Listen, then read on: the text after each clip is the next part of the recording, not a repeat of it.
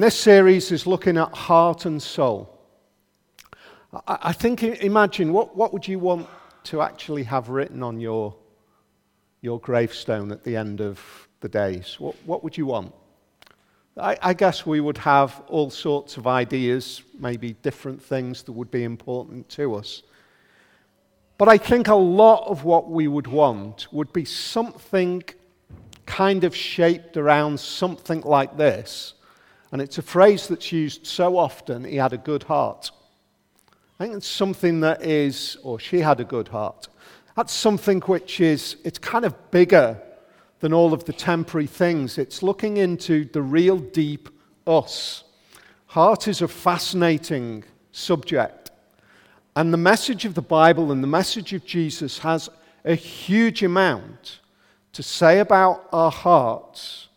And it also speaks very, very powerfully into our culture today. And the reason I think it speaks really powerfully is I think we live in a world which is desperately looking for something bigger than just the run-of-the-mill thing. We're looking for something which is more than earning the next million, or more than our day job. We're looking for something which touches us deep inside. It's just fascinating to look at the various kind of trending themes on Instagram. The pictures which capture something bigger than us and yet connect our inner being to that something.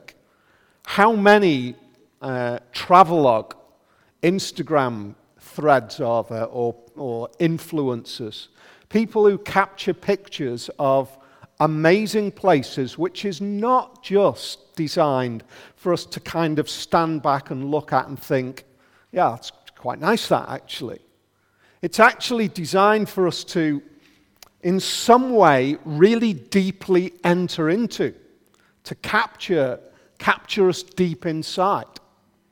So I want us to think about that as we work through this. What is it that really captures, and how, this crucially, how do we judge what is worthwhile when it comes to that?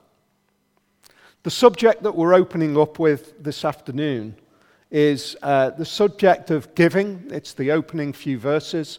There's giving, there's prayer, and there's fasting, but we're just opening up with giving. Giving is a really interesting thing in our culture today.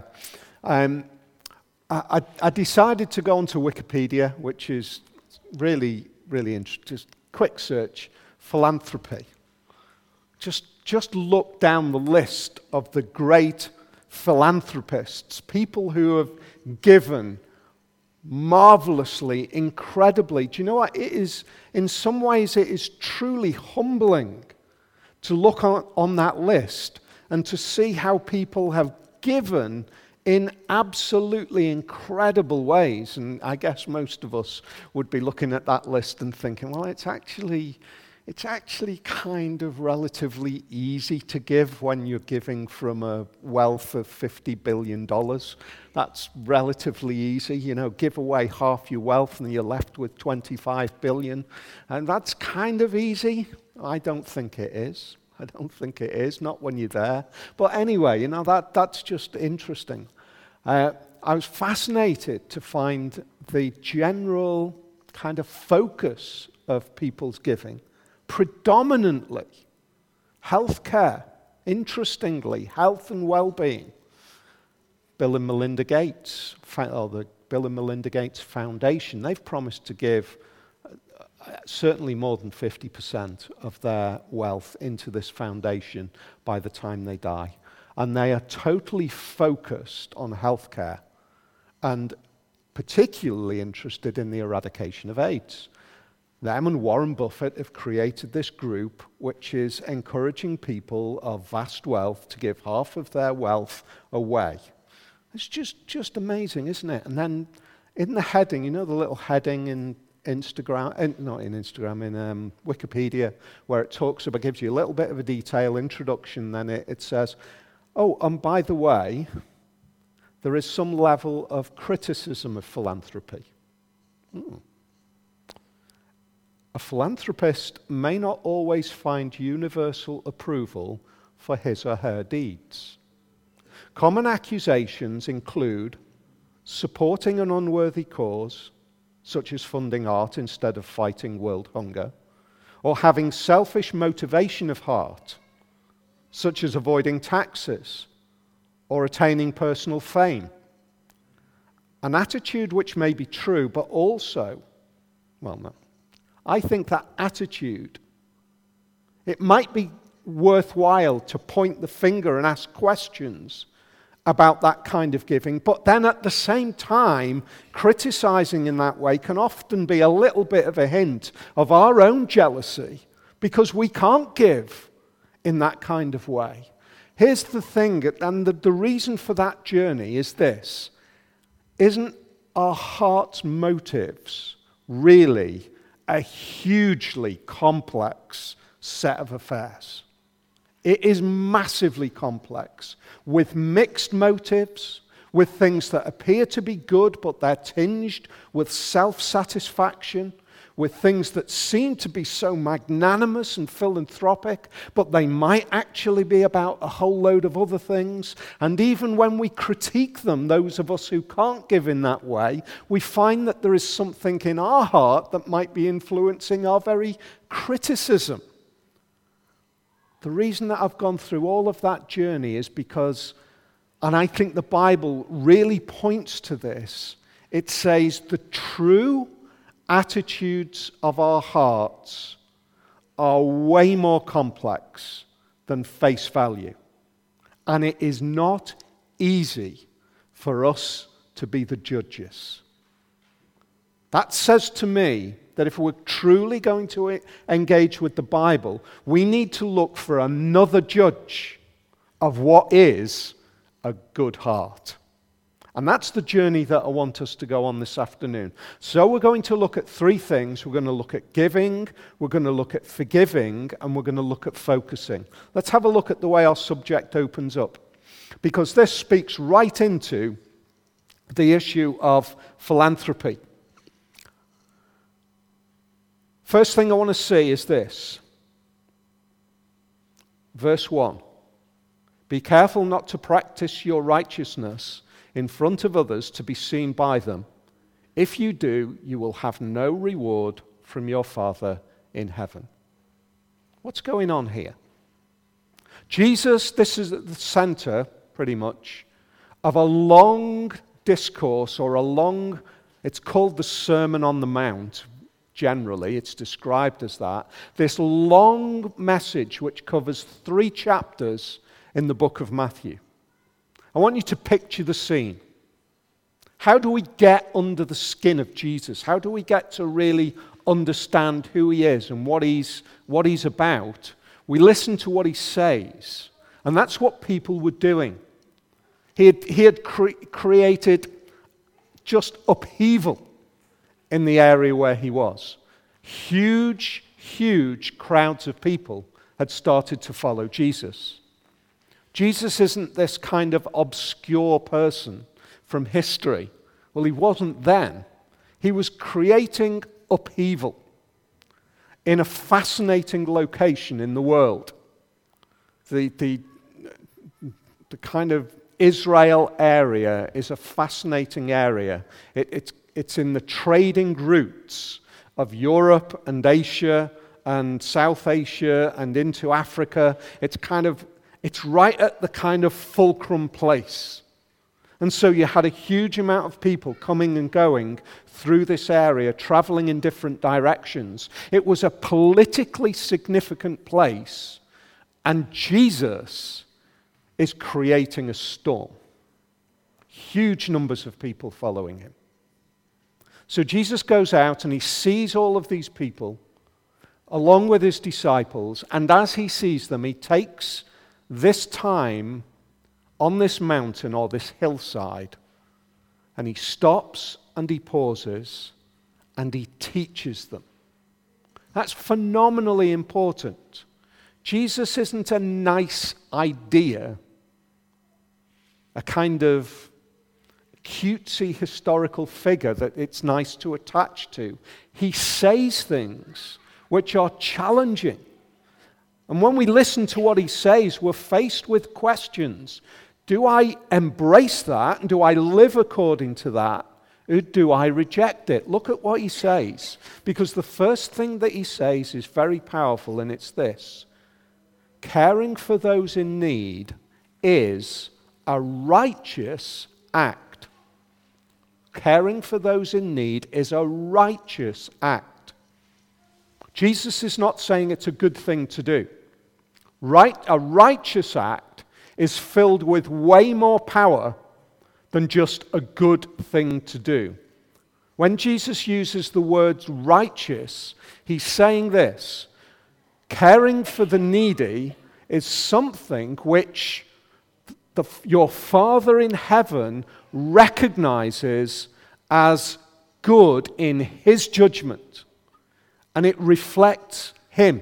That's what righteousness is. We could call righteousness God's goodness.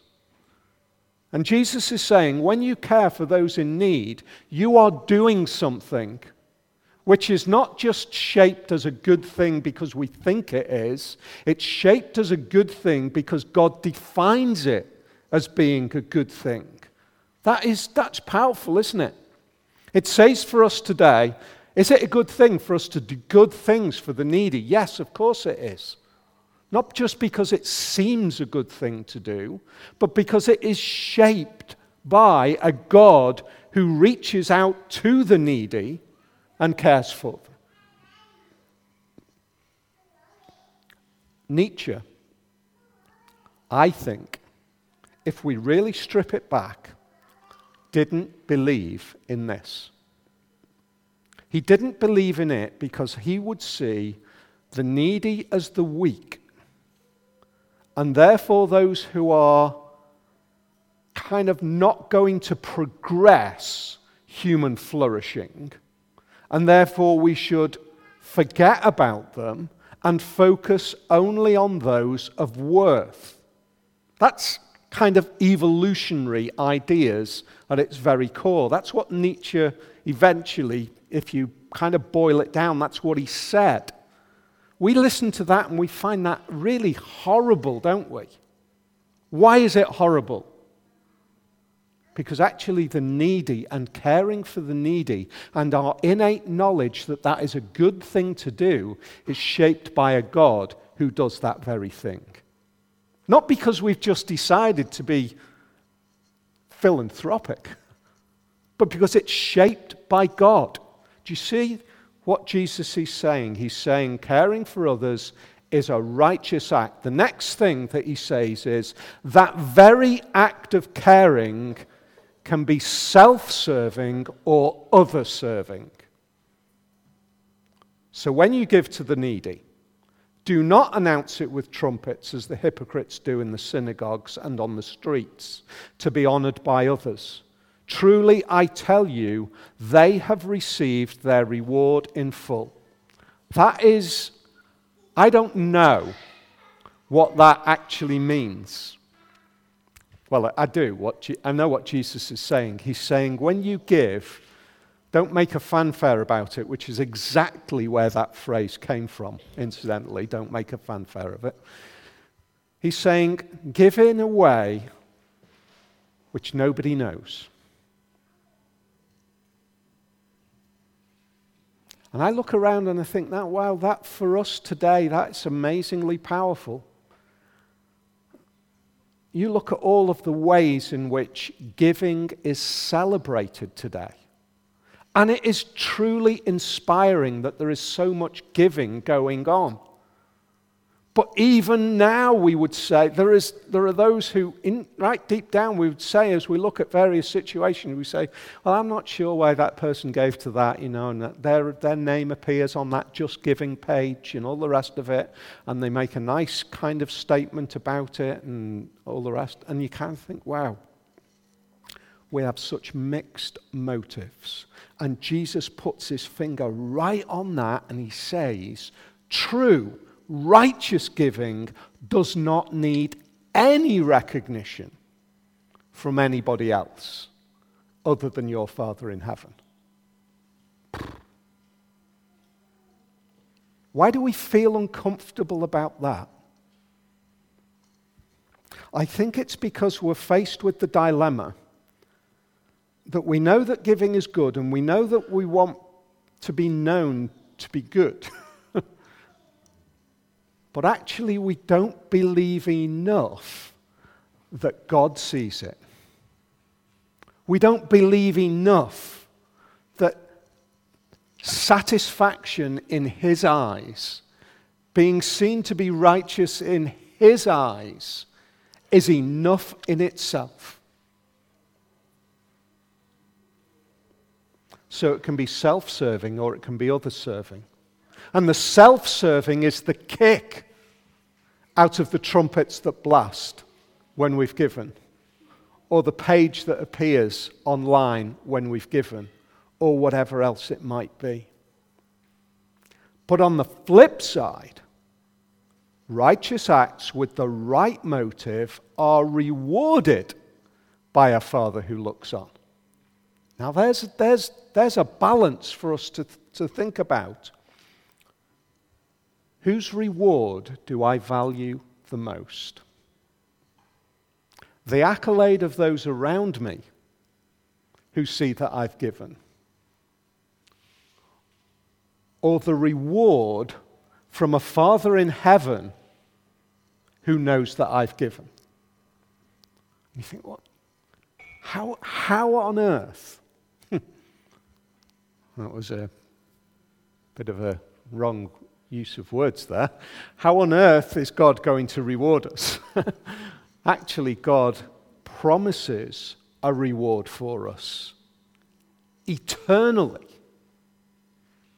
He says, for those who live in this way, this isn't an empty thing that you're doing, but your reward is being in tune with me. Your reward and satisfaction is that I see it. I know it. I've stored it away, and you will be rewarded. Isn't that tremendous? How can God reward every good deed by everybody who performs a righteous act truly before Him? How can He do that? The way that He can do that is because He is unlimited in what He can pour out. He's unlimited in what He can give. When you give to the needy, do not let your left hand know what your right hand is doing, so that your giving may be in secret. Then your heavenly Father will see what is done in secret, who sees what is done in secret, will reward you. What is the theme that Jesus is really pointing His finger to here? He's basically trying to get us to see this. God truly sees the heart.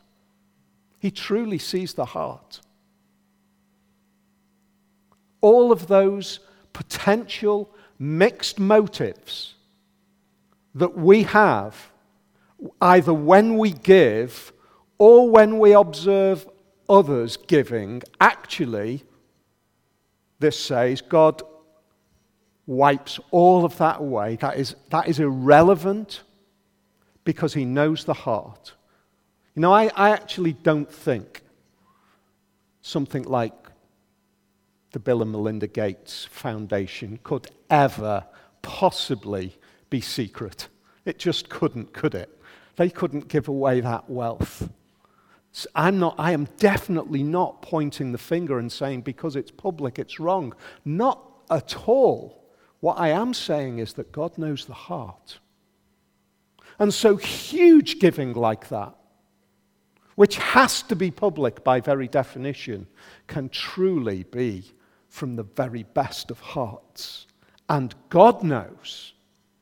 And equally, tiny giving, which is very public and has nothing to do with a desire for righteousness, but is actually about me being seen to be a good guy because I'm giving, I have already had my reward.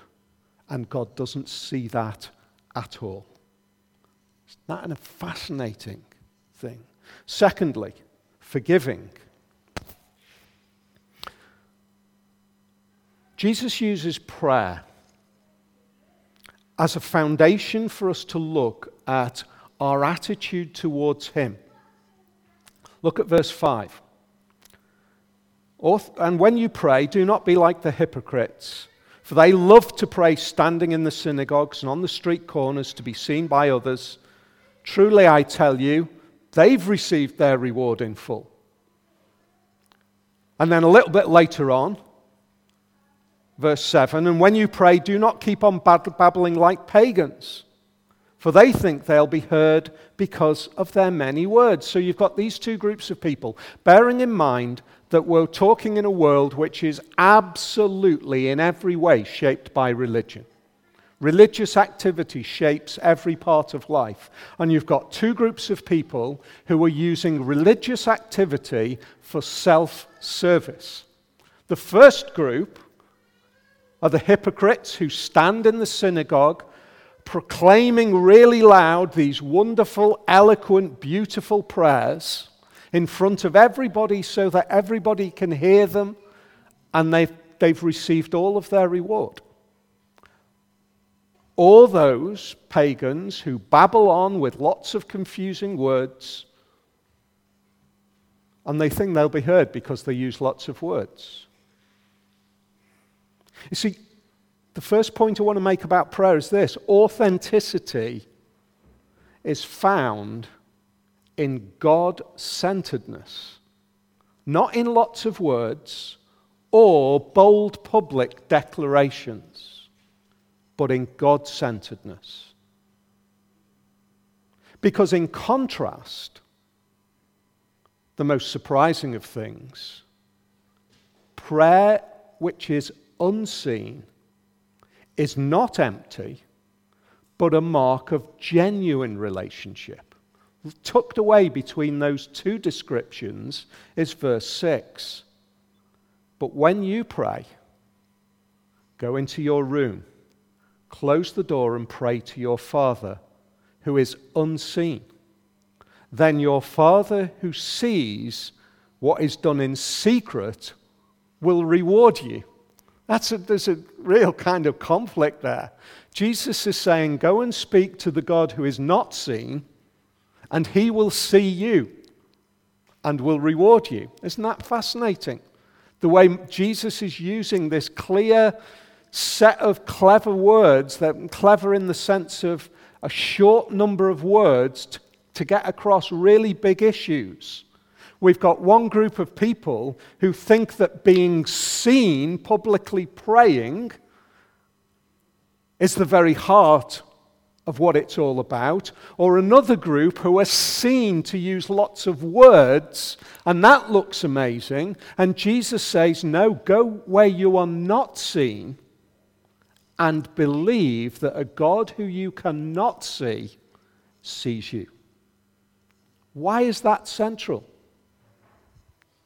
Because Jesus is saying, I think at the very heart it's this. It's an act of faith. It is believing in the privacy, in the nothingness of my room, with nobody seeing me, that when I am praying, God, my Father in heaven, is truly, truly hearing me. That's faith. That is faith. Hebrews 12, verse 1, believing in what is not seen. That's faith. It's saying true faith is not in clever words, it's in believing that God is truly with me. And that kind of faith opens up a recognition of God, a dependence on God, and forgiveness from God. Because he then goes on and says, when you pray, pray like this. And we probably know it reasonably well. This then is how you should pray. Our Father in heaven, hallowed be your name. Your kingdom come. Your will be done as it is on earth as it is in heaven. That's us saying, In the nothingness of my room, when nobody sees me, I believe that God is this. And I believe that his righteousness and his goodness will be delivered in the world. That's the kind of God who I am speaking to. Secondly, he says, give us today our daily bread and forgive us our debts as we have forgiven our debtors. This is a really strange kind of thing. Look at verse 8. Do not be like them, for your Father knows what you need before you ask him. Jesus says, your Father knows what you need before you ask him. And then he says, now go away and pray for the things that you need. Hey, why do that? Why do I ask for the things that I need when my Father in heaven already knows that I need them? Because it's another statement of faith. It's a way of saying, I am absolutely, completely, and utterly dependent on you for everything. We live in a world which struggles to come to terms with that because we have so much at our fingertips, seemingly under our control. We feel as though we've got it under our control. And so we fail to pray, give us today our daily bread. The reality is that we are constantly on a knife edge of existence. So many things could wipe out our current existence in so many ways. The world could change overnight. And so for us to pray, give us today our daily bread, in the 21st century, when it feels like I have got a pantry full of food, is just a statement of faith. I am dependent on you every day of the week. And the reason that I am dependent on you is because it is you that I come to for forgiveness. Look at how he concludes it. And lead us not into temptation, deliver us from evil. That statement of, there are so many places that I could go. There is so much that I could do which I know is not shaped by your righteousness. I need today, tomorrow, the next day, your hand on me so that I do not head off in the wrong direction. Do we understand the seriousness of that in a world with so many temptations around us that we are totally, totally dependent on our Father in heaven's hand upon us so that we do not stray? That is faith again. When we have that kind of attitude, when we have that kind of realization, the next sentence makes sense. For if you forgive other people when they sin against you, your heavenly Father will also forgive you. It's quite simply like this. And probably something that our culture really needs to hear, because we hold on to grudges and griefs so easily. And it's this. When I realize how much I have been forgiven, it becomes easy to forgive others. Easier. It becomes easier to forgive others. That's why Jesus says, you need to pray for two things. You need to pray that our debts would be forgiven. Forgive us our debts. And you also need to be able to pray and also have forgiven our debtors. We have also forgiven our debtors. Can we do that? Are we able to say, as we have forgiven our debtors? Forgive us our debts as we have forgiven our debtors. I find that really hard. In fact, in human terms, it is impossible to do, because I will hold on to those debts so much And I only can let go of them when I realize how much I have been forgiven. And then we come finally to this idea of fasting. So we've had giving, we've had prayer, and now we've got fasting. I've called it giving, forgiving, and focusing. Fasting is a fascinating subject. Pretty much throughout the ancient world, most religions had a heritage of fasting. What's even more interesting is that since 2010, online searches for fasting has increased by 10,000%. Isn't that interesting? Fasting is a really interesting subject for us today. I think that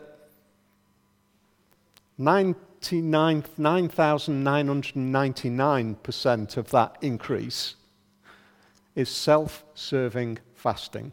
So if you're into intermittent fasting, I wish I could do it. It would be really good if I could learn to do it well. And great health benefits and all of that kind of stuff, apparently. Don't use that. Don't quote me. Don't go to a doctor and Paul said it's okay to intermittently fast. It's supposed to be great. But that's not what this fasting is about. This is a different kind of fasting, which is also interesting to our culture. It's a moment where we pull away from the things that we feel as if we depend on to be focused on something bigger than us. That's the kind of fasting that is at work here. In a culture where food was the primary resource and it was scarce, comparatively speaking, to actually withdraw from that, to focus outside of my immediate needs on the God who I love, is a powerful, powerful thing to do. I think we could spend a week, a month, a few years, maybe not. We could spend a huge amount of time thinking about how we should fast today in our culture. What are we dependent on that takes up our time, takes up our thinking, takes up our emotional resource in such a way that it would be good for us to temporarily break away from it so that we might think about something else bigger than us. But look at the way even fasting can be self-serving. When you fast, do not look somber as the hypocrites do, for they disfigure their faces to show others they are fasting. Truly, I tell you, they've received their reward in full. Look at me. Look at how holy I am. I'm feeling really awful. I haven't eaten since before the sun rose this morning. It's now 10 hours further on. Look how drained I look. I must be incredibly holy. Or alternatively, we could say, just send out a tweet. I am going to be off Twitter for the next 48 hours because I am setting aside some time to be spiritually connected. And in 48 hours' time, we come back and we say, that was an amazing spiritual experience. It's so good to be off Twitter for 48 hours.